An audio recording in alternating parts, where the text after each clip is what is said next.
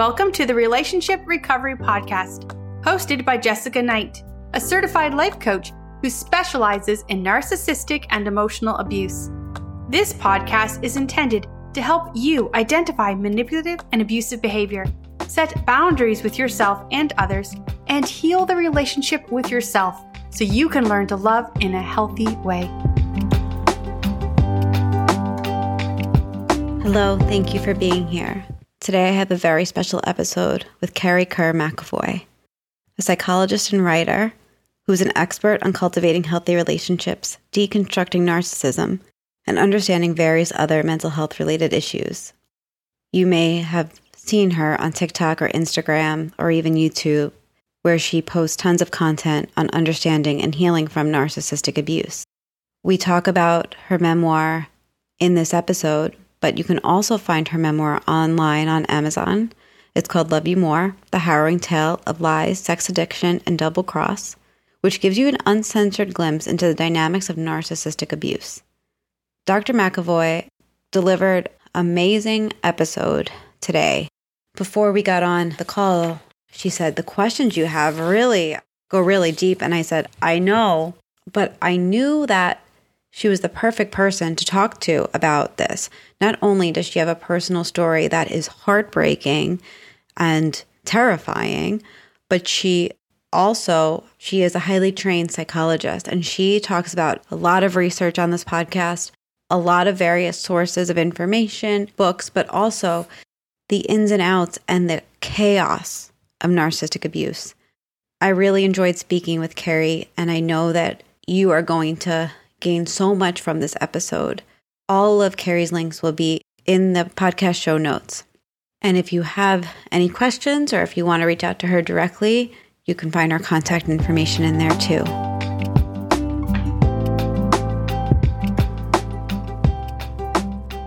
Kerry, thank you so much for being here today. Can you tell us who you are and what you do? Thank you so much. I'm Dr. Kerry Kerr McAvoy. I'm a licensed psychologist with over 20 years of counseling experience.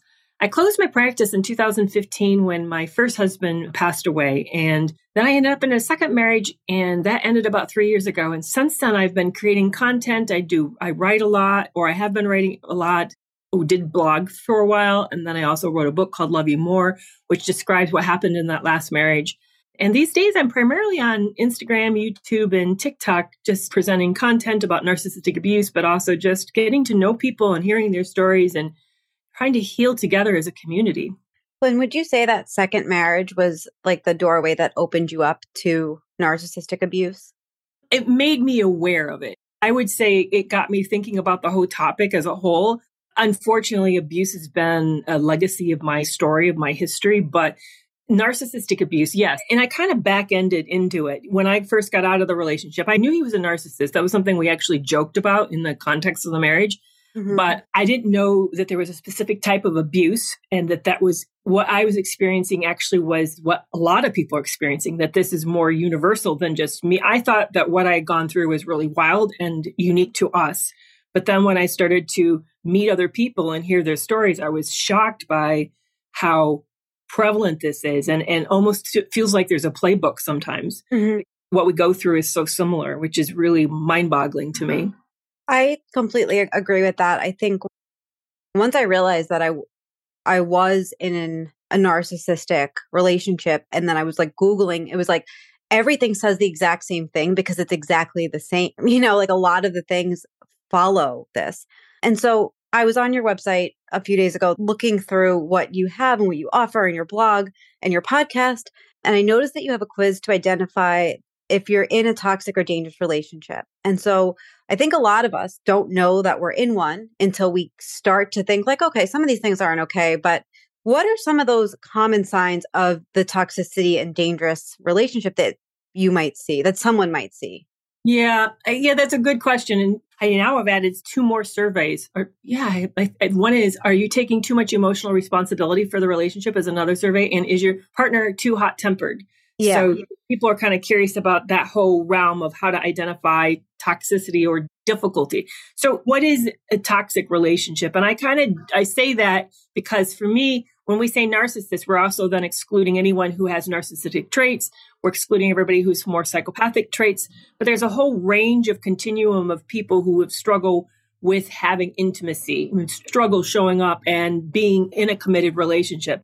So one way to see that is when there's constant chaos and drama, it feels like you're moving from crisis to crisis, that you feel like everything going wrong is your fault. It's being made out that when you bring up an issue that there's a problem. I would say when you feel like you can't be yourself and show up as yourself, you feel like you're walking on eggshells or the relationship is really like there's loaded topics that you have to be super careful about. Those are some of the things I would look out for. And when we can use words like, is there gaslighting? But people who are being gaslit often don't know they're being gaslit. Right. Right. So I actually remember that. Like, I remember feeling like I didn't know I was being gaslit for a long time and I would just get defensive. Yeah. Like, I would just like amp up that defensive whatever, like, because I just felt like, no, you're wrong. You're not seeing it. Right. It was actually freeing to realize I was being gaslit because then I was like, I don't have to defend myself. Right. Obviously, this brings in like a whole new cohort of emotions and feelings and tools and things. And when you don't know you're being gaslit, I think you just constantly get into that defensive game.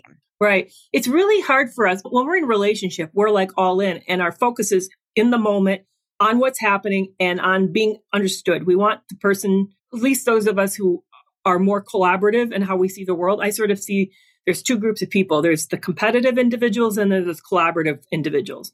So most of us are collaborative. Most of us want to get along. Most of us believe people are good and well-intended and that we can work as a team. That's how I would define a collaborative individual. And these are just things I've made up, my own terminology. This isn't based on research anywhere. But when we're in it, when we're more of a collaborative mindset and we get into a conflict with somebody who's making us the problem and kind of diverting the issue off the topic into the discussion, it's crazy making and you feel defensive. That's why you react defensively, because you also feel misunderstood and not seen. So we just tend to work harder trying to make it better without realizing that this is actually a very sophisticated strategy to avoid responsibility on the other person's part.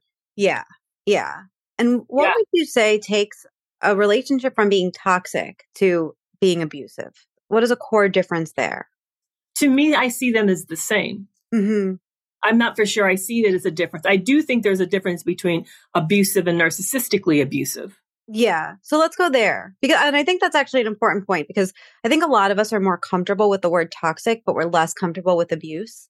Yeah. We're less comfortable saying I'm being abused and it's more comfortable to say this is toxic. But I think I agree with you there too, that it's actually the same. You know? Right. I'd love to stop and define it. I think because toxic to me is also abusive. But toxic to me is whenever you feel you can't show up safely as yourself and you have to then you feel like you had to defend or like you don't exist or you don't count or your needs aren't as important or you don't feel safe.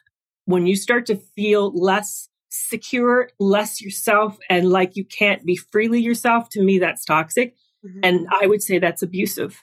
Yeah. And so you just mentioned that you think narcissistic abuse differs from other types of abuse. So let's define that because I think people listening to this might start to see themselves in that pattern.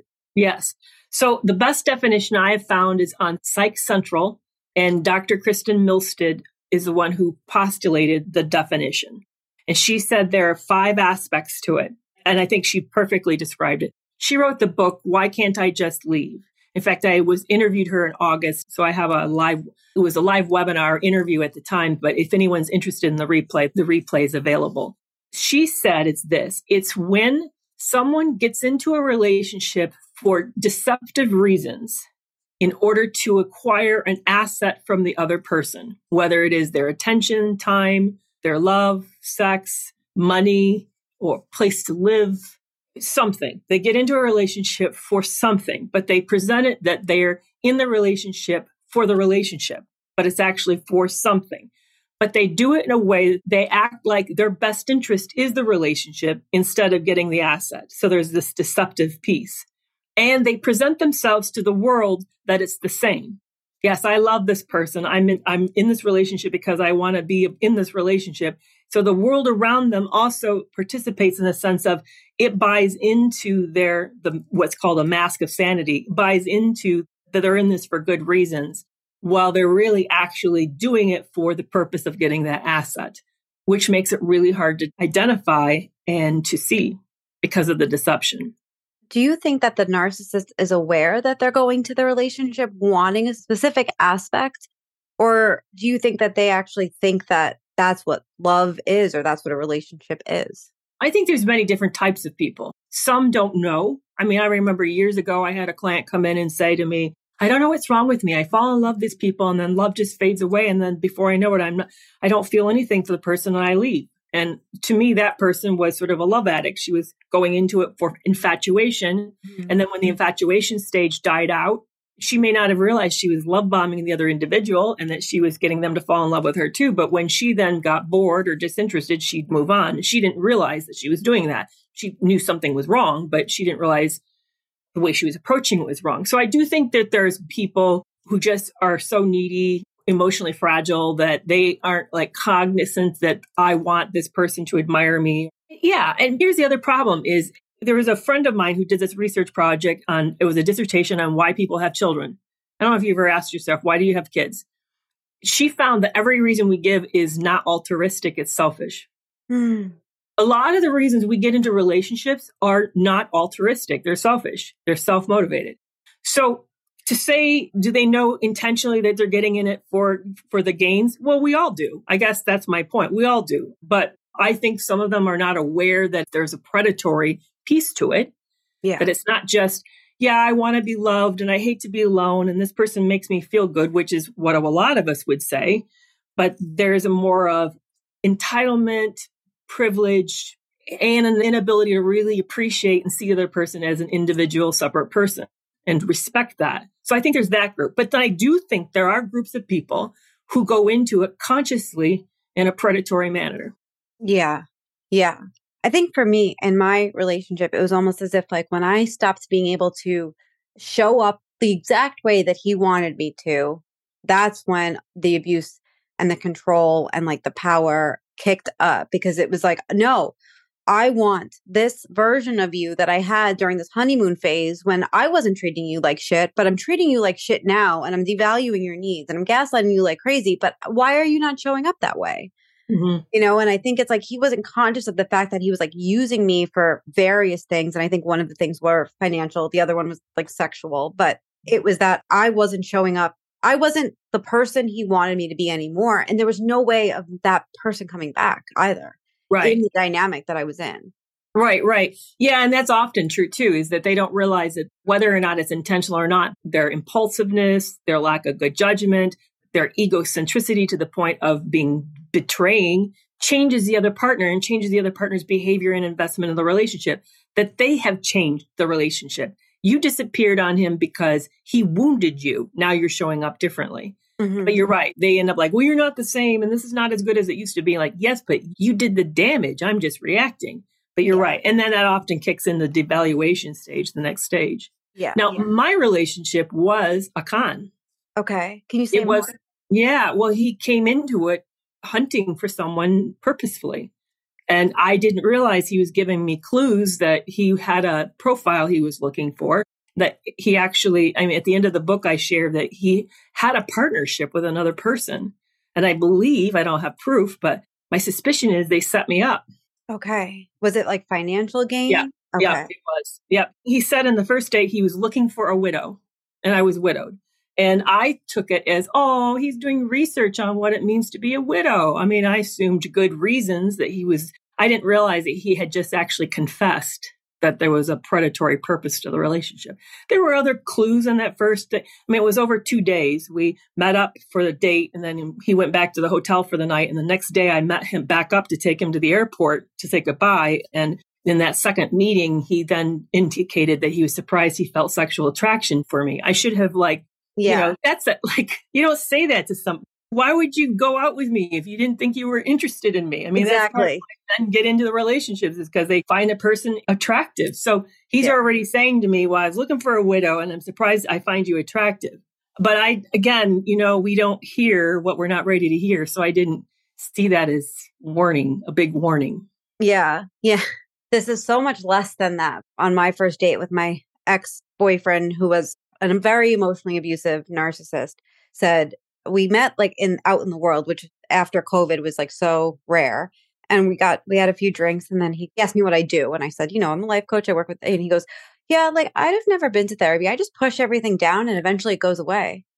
And I remember like being like, oh, okay. And then like moving on, like back to that conversation that wasn't this that we were just talking about. And like, right. But like, it's like, no, it doesn't go away. You lash out on everybody in your life, right. Like everyone that's safe, right? Me, your parents, your siblings, your best friend, nobody else, nobody in the outside world, but these people get it. And we all know how bad it is. But for you, you just push it down, it goes away, Yeah, right. Yeah, you're right. They often confess and we don't realize they're confessing. We hear that. And again, because we're more collaborative, we just sort of take it as whether it brings us sympathy or whatever, it evokes an emotional reaction in us. We don't realize that we've actually heard powerful, informative, something that's informative. We don't realize that. Yeah. And so how long did it take to kind of like realize that was happening in your story, that it was purposeful? Till after it's over? Yeah. I didn't. So that brings me to the interesting research that Sandra Brown's done. I don't know if you're familiar with her and her work, but she did this huge Purdue University study with 600 pathological love relationships in 2014, mostly women in relationship with men. And that's why it's gender specific, not because it's gender specific, but because her sample size was gender specific. So she found that the assumption was, and it has been for like 40 plus years, that victims who get into abusive relationships are flawed people, that there's something needy or people pleasing or something about insecurity, something, maybe they had a traumatic past. There's something about their history that makes them vulnerable to predatory behavior. In fact, there's a really great book.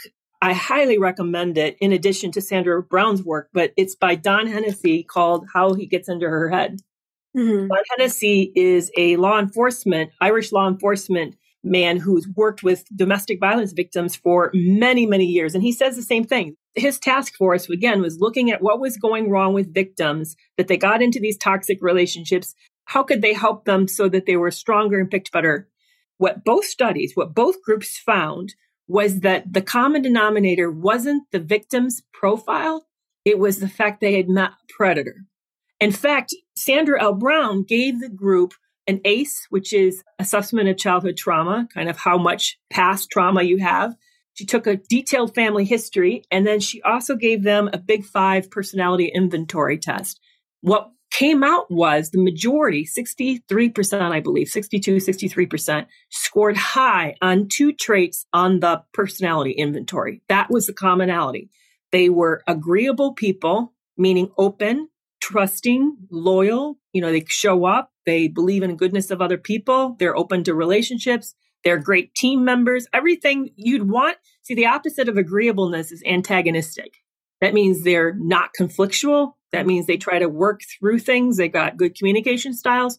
They scored high in agreeableness, and they scored high in the second one called conscientiousness. Conscientiousness is people who have an internal moral code. They are conscientious. They apologize. They have a sense of remorse and responsibility and guilt. They take responsibility for what they do.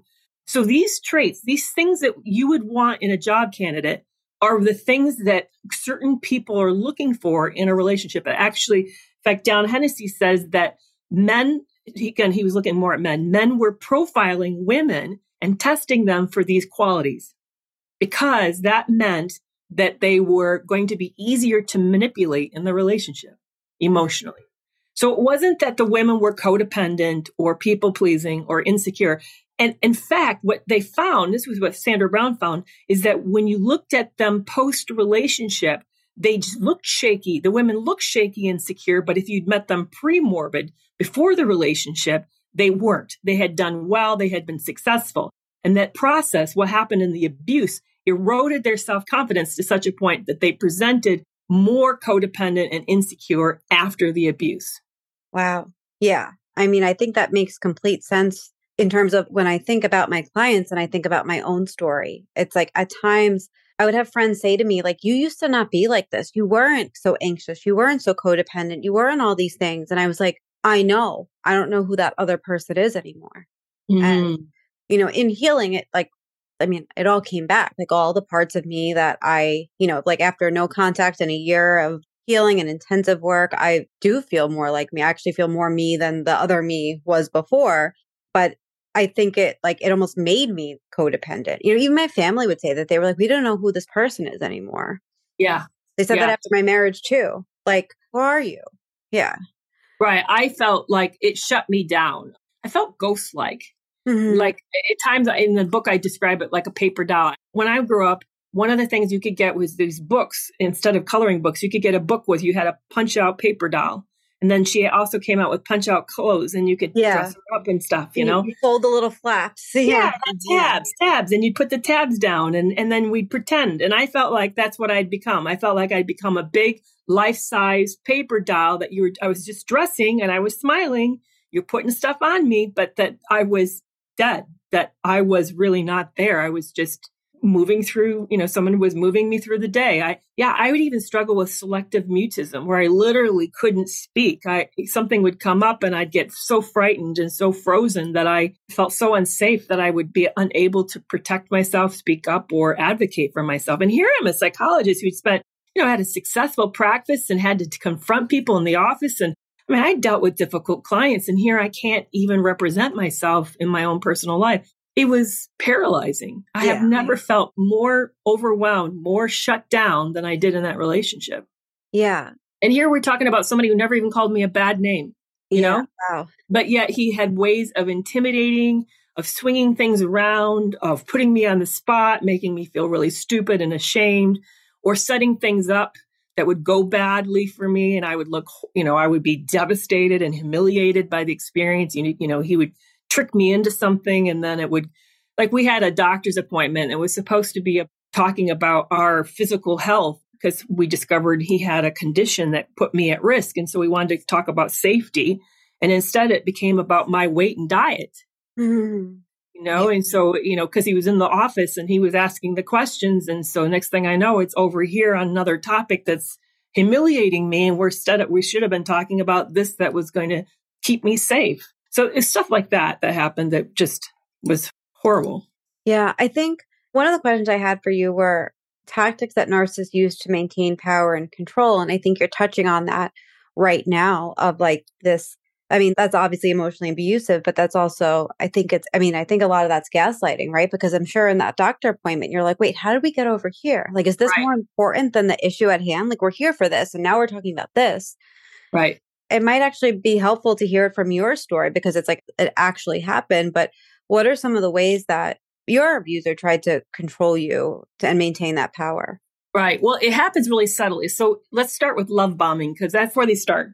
You start with love bombing, and love bombing is actually fascinating when you dissect it. And the best definition I heard of that, again, came from Kristen Milstage. So when they meet you, they begin to mimic, mirror, and parrot you. So you don't really meet who you think you met, actually an imitation of yourself.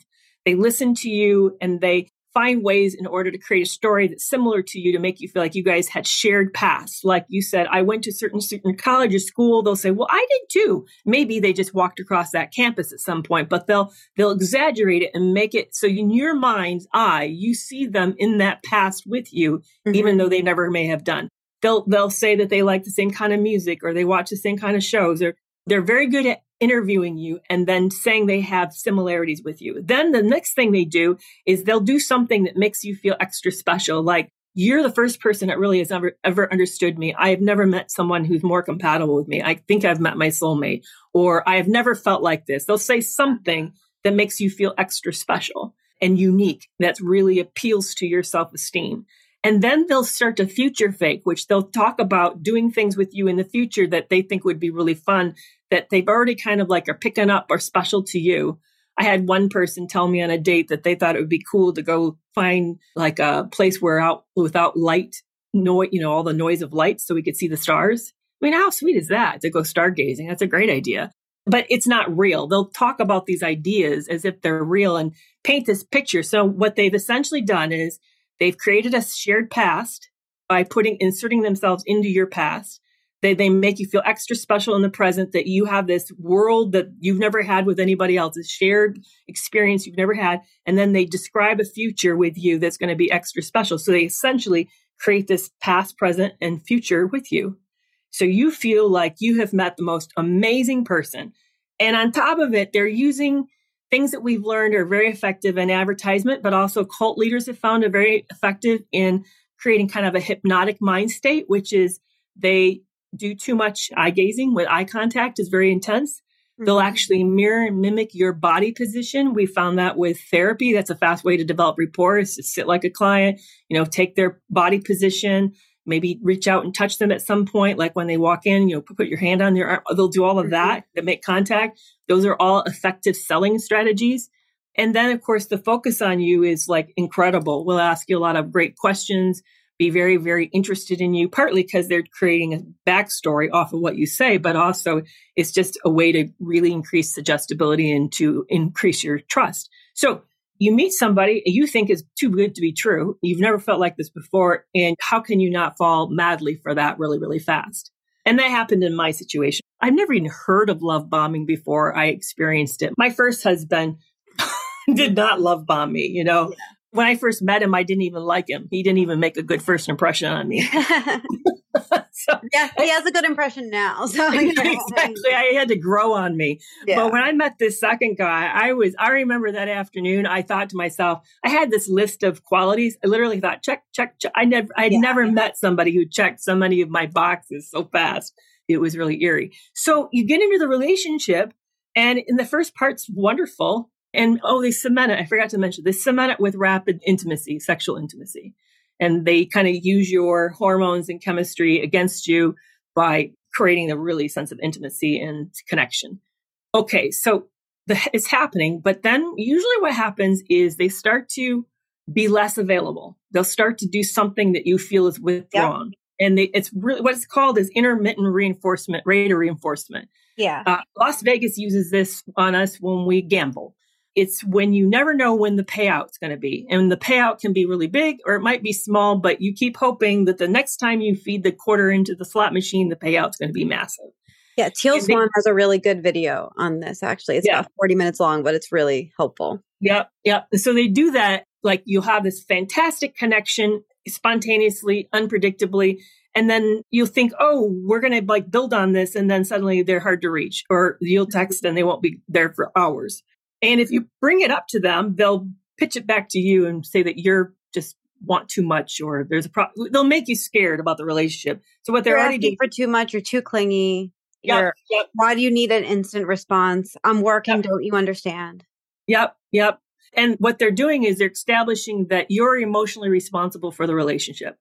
They're transferring control. They're showing that they have control by transferring the emotional well-being of the relationship to you and your ability to sort of figure out what the hidden rules are and keep them happy. So they're starting to establish that, setting the ground rules.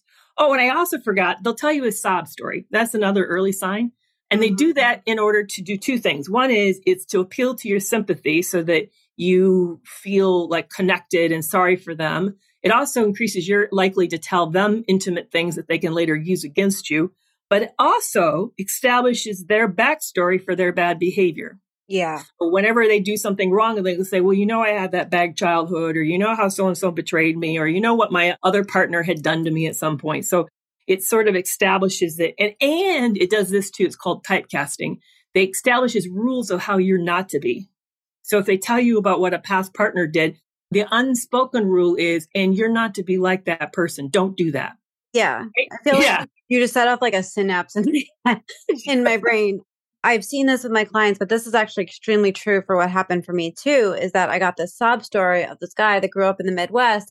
Like his mom was so overbearing and his brother was so perfect, was so good looking and so good at everything. And he was like, not the ugly duckling, but like the one behind him. He didn't look like his brother. He didn't have everything so easy. He didn't get into the same college on the first try. It took the second try. And it was always and my mom was breathing down my throat, but and she probably was, but also she probably was doing it from a place of caring and protection. She always wanted her kids to play at the house, things like that, but he felt smothered. And so at first it was oh my God, you're so caring and kind. And I'm a mom, I'm a single mom. So that's kind of my nature is to be kinder and caring and think about things ahead. I have to do that all day, And so when I would do that in the relationship at the beginning, he was like, this is like, I love how you're so thoughtful and you're always thinking, like, I appreciate that you want to make the next plan. And then it turned into, you remind me of my mom. Ooh. Don't be like that, And it's like, he loves his mom, and I know that, but it's like, don't be like my mom. You're smothering me. This is what I felt in childhood. And I'm like, well, then go to therapy and work on it, because like I have a past too. And an interview that I heard from, I think this was you. So do correct me if I'm wrong, but I really do think it was an interview that I listened to that was yours within the last few weeks of, you said that like in some of the research, it used to proclaim that people become a narcissist based on history of like some sort of abuse or neglect or something like that. But that's changing now because there's plenty of people that have gone through, like I grew up in an abusive home emotionally and physically and verbally, and I'm not a narcissist. But instead, I end up on the other side of the spectrum of attracting people because I think that's normalized behavior, Right. Whereas I loved hearing that because for a long time, I was like, that's not an excuse for somebody to treat other people this way. Like, that's not a reason. Like, I can't go and tell my boyfriend now and be like, fuck you, you're an asshole. Oh, sorry, I was abused as a kid. It's like, no, I'm in my late 30s, and I need to be responsible for my adulthood. Yeah. Right. Yeah, no, yeah, you're right. I did say that. So I got to recently hear Dr. Gregory Lester. He is a he's sort of like a large trainer for clinicians, does a lot of ongoing continuing education for clinicians. So he has a webinar out there for 6 hours for psychologists and social workers. And he talks about the development of personality disorders because that's one of the big groups he works with. He was also part of the DSM-5 personality disorder committee when they're reevaluating what goes into the DSM-5 on personality disorders. So he was part of that thinking, that group think that, and he said, and he had backed up with research, is that narcissism and all personality disorders are biosocial problem, meaning that there is a genetic component that gets activated through some emotional, environmental, or familial trigger helps set it in motion, and that it's a personality deficit. They have hardwiring deficits, that their neurology looks different than the average person's brain. It functions differently, which is fascinating. So yeah, you're right. It's easy because they use these sob stories as sort of justification. And what mine said to me was, we found out, it was actually a year in. I didn't know for the first 11 months that he had a significant porn problem. Mm-hmm.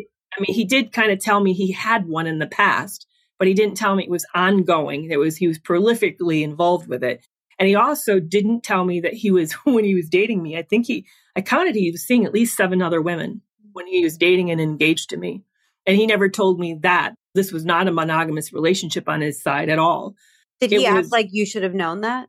No, no. He was living a double life. Okay. He was keeping it secret, which is why he had these big, long absences, is because he was seeing other women or taking trips or doing things with them. So he was lying. It was an upright lie. And what happened is on our honeymoon, believe it or not, we took a delayed honeymoon 2 months into the marriage. And on the honeymoon, I saw him texting another woman, saw him sending photos. He was watching porn. I caught him watching. It was on our honeymoon night. Instead of having sex, he's watching porn and he's texting another woman. Yeah. And then at the last night of the honeymoon, which I confronted him about that, we had a big fight, but then we worked it out. And I thought, we're on the same page. But the last night of the honeymoon, a woman contacted me and said, you're married to so-and-so. I guess this is what she literally wrote. I guess the joke's not just on me, it's on you too, which now I'm realizing was really a hostile thing to say. Yeah. There's no joke. He's my fucking husband. I'm not in a joke, but she's obviously was angry. But she let me know that they had been dating and fucking for the past 3 months. Wow. And then she identified personal items of mine, said, is this yours? I saw this. He gave me this. Did it belong to you?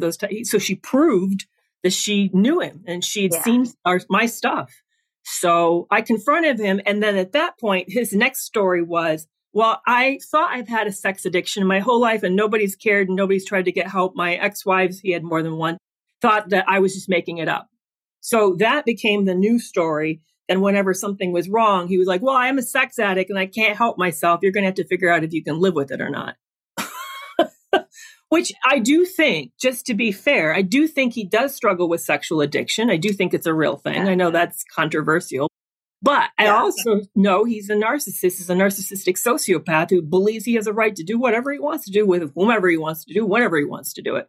The rules don't apply to me, but in his mind, that's his right. So I think it's both and. He had a problem. He was using sex as a way to kind of deal with stress, but he also believed he was entitled to it. Yeah. And did you think that he used that to make himself the victim in this situation? Absolutely. Yeah. Absolutely. Yeah. Created a backstory, created he can't help himself, poor guy, instead of ignoring the fact that he's devastating me. And it's, Yeah. I haven't actually found a good resource about this, about the narcissist playing the victim. And I've searched a bit, not as much as I would like to, but I see that come up in a lot of my clients. It's typically with my clients that have that are a bit old, they're a bit older. They're not in their 20s and 30s. They might be in their 40s and 50s. And so can you explain just how a narcissist would play the victim? Sure. Well, I think it fits back into how I was describing that there's two if we just for a moment, sort of rudimentary, describe the world into two terms, collaborative and competitive. So let's look at a competitive mindset. By the way, if you go to the DSM-5, you'll see that it says that one of their core problems is envy. And that if you think about envy is about competition. It says, you have what I want, but there's where your victim is, by the way, that it's in the DSM-5 under envy. You have a good life. You got something I think that I deserve or that you don't deserve. And I think it's unfair that you have it. And I'm mad at you and I don't like you. And I see you as the enemy for the fact that life has been better to you than it has been to me. So when you see the world competitively like that with winners and losers, and that it's a zero-sum gain, then you're going to view everything as somehow, how did they get that and I didn't get that? You shouldn't have that. Or the fact that I don't have it then is an unfairness to me and life didn't apply the same rules it should to me that it does to you. It puts everything in a really weird way. And with where there's winners and then there's losers. And if you're a loser, you're a victim. But it's a really great way to shore up a shaky self-esteem. It's not my fault. I didn't do that. I mean, I can't help myself. Or it also is a great way to appeal to people's sympathy, empathy, and pity, to where we then feel sorry for them or we overlook the stuff or we then don't abandon them faster because we claim they can't help themselves. We try to stay and rescue them longer because we don't see them as free agents who's made that choice. Yeah. Or that. I know that in my case, he didn't say it to me, but he said to his mother that felt suicidal. There's no accountability because you can just keep upping the victimhood to just avoid any accountability. And I remember being shocked when that came up. I was like, in my time with him, I've never seen that. I don't want to ever say that somebody's not suicidal, but I do feel like he's saying this to get you off his back. Yeah. Yeah. So please stop panicking, Yeah, exactly. Now, I'm not saying they won't actually do it either. Yeah. But here's the hard part for all of us is we're not actually responsible for other people's feelings. Yeah, it is great when we can intercede and intervene and jump in and save them from stuff. But here's the question that many victims get put in, and those who do this are quick to put victims into. And that is to say, the predator or the offender or the abuser or the entitled one, whatever, or the toxic one, whatever word you want to use, sees their needs and their rights as more important and more pertinent than you. In fact, you don't even show up. So they'll say to you, you should save me. It is your job to save me. And you're cruel and mean for not, without realizing the consequence and the cost to the person who's being asked to constantly show up, their needs are not being seen and cared for. Yeah. So we're actually essentially being asked to sacrifice ourselves for the good of another person. Now, we do that as parents with children, young children, but we shouldn't do that for adults. That's not actual real autonomy or maturation. Yeah. I know that we're short on time, so I want to end with this question. And this is a complex one, but I'm going to ask it anyway. When you leave a relationship like this, so many people want to understand what just happened. And, in listening to you today, and I actually haven't read your book, but I did order it off of Amazon. I hope to read it I'm off the end of the month and I hope to read it then. We want to understand what happened. And there's been a few times in here I've asked you, did you know that then? Did you know that then? Did you see it at this point? And you've said no. And I know if somebody asked me that, I would have said no. I said no. In hindsight, I did. I do. And I do now. And I did not then.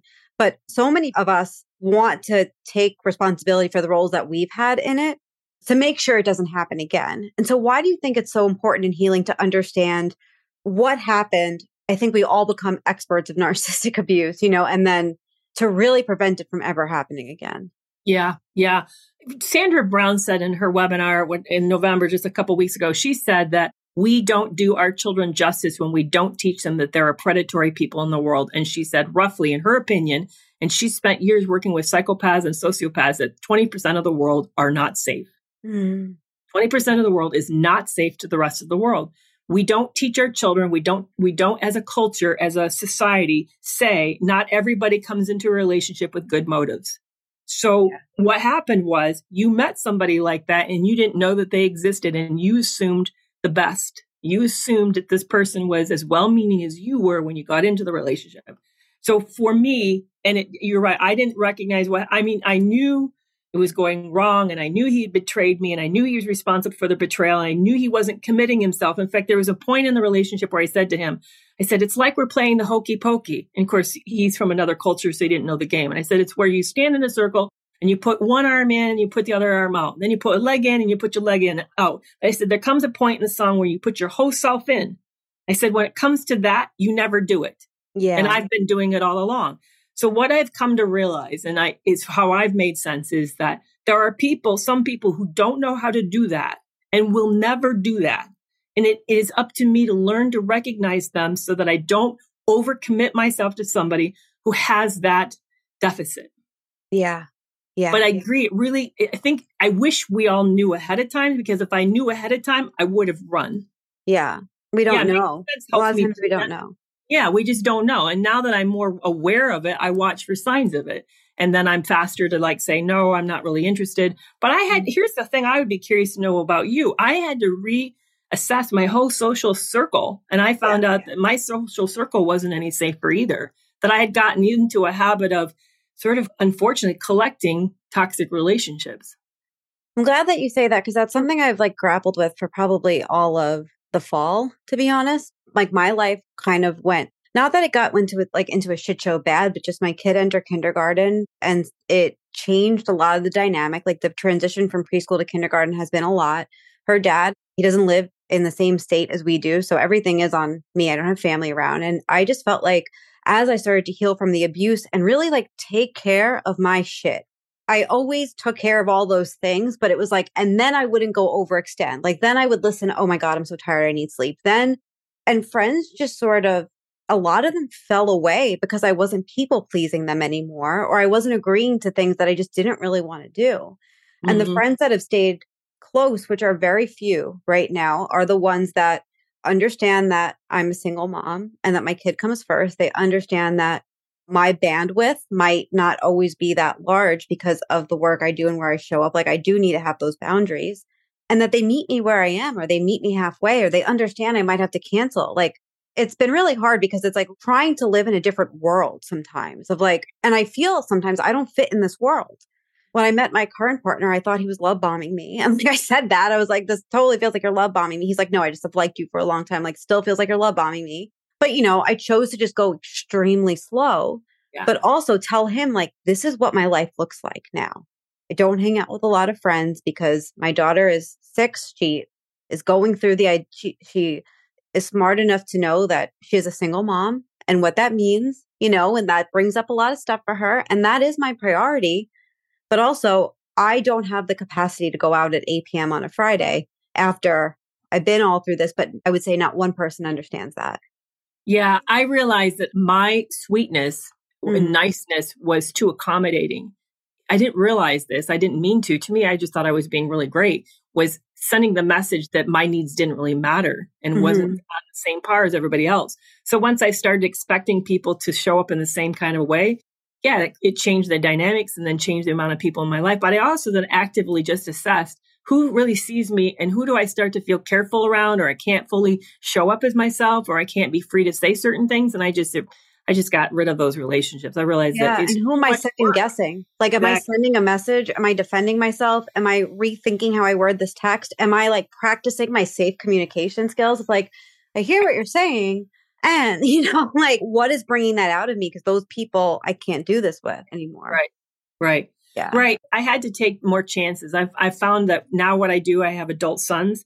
I now say what I feel and I let them know when they hurt my feelings. And I'm practicing really showing up and being more courageous around some of this stuff.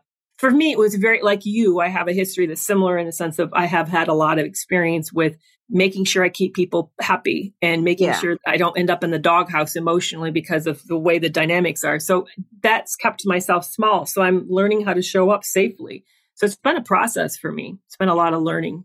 Yeah. Yeah. I remember one friend once said to me, and this is a friend that like is a close friend still. And I've actually had to confront him about making fun of me. I know that you're doing it from a place of playfulness, but this is what it does to me. We've had to have that conversation.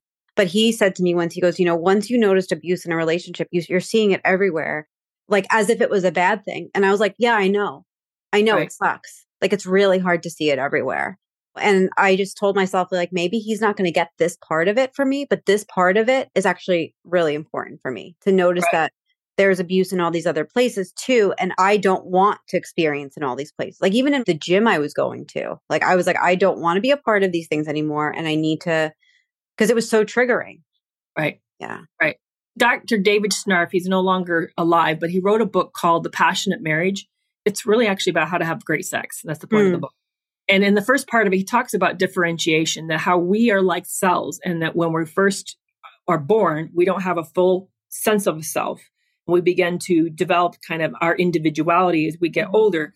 But there comes a point where in a lot of relationships, we still emotionally borrow from other people. We don't like handle our own anxieties and our own insecurities and shakiness. Instead, we look for other people to shore us up and make us feel better. A great example that women do a lot is we try a new dress on. Maybe we're feeling insecure. Maybe it's been the holidays and we say, does this make me look fat? Mm-hmm. And when we're saying that, we're in that moment saying, I don't feel good about myself. I don't know how to soothe myself. I'm now asking you to do the job that I can't do for myself. That in that moment is emotionally borrowing from someone else. Mm-hmm. Toxic relationships are riddled with that. When you really think about it, if you stand back, all of it is a defensive way of saying, I can't manage my own needs, my own emotions. So I make another person responsible to the point that I say that they don't matter. Their needs don't matter because I'm so needy that I'm going to then borrow everything from that person as much as I can and then shame them for failing to show up for me. So I see it as on a continuum and I'm really trying to surround myself as well as do with myself, be more responsible for my uncomfortableness, my own insecurity, and find ways to shore myself up and not expect somebody else to do that for me. And in the same time, I don't want to do it for someone else. Right, right. Well, thank you so much for being here today. This was such an informative conversation. I know we talked about that we really got right into like the depths of the nastiness of this, but I really appreciate you being here. I hope you'll come back because I think there's so much more. Yeah. Yeah, this is great. Thank you so much, Jessica. It was wonderful.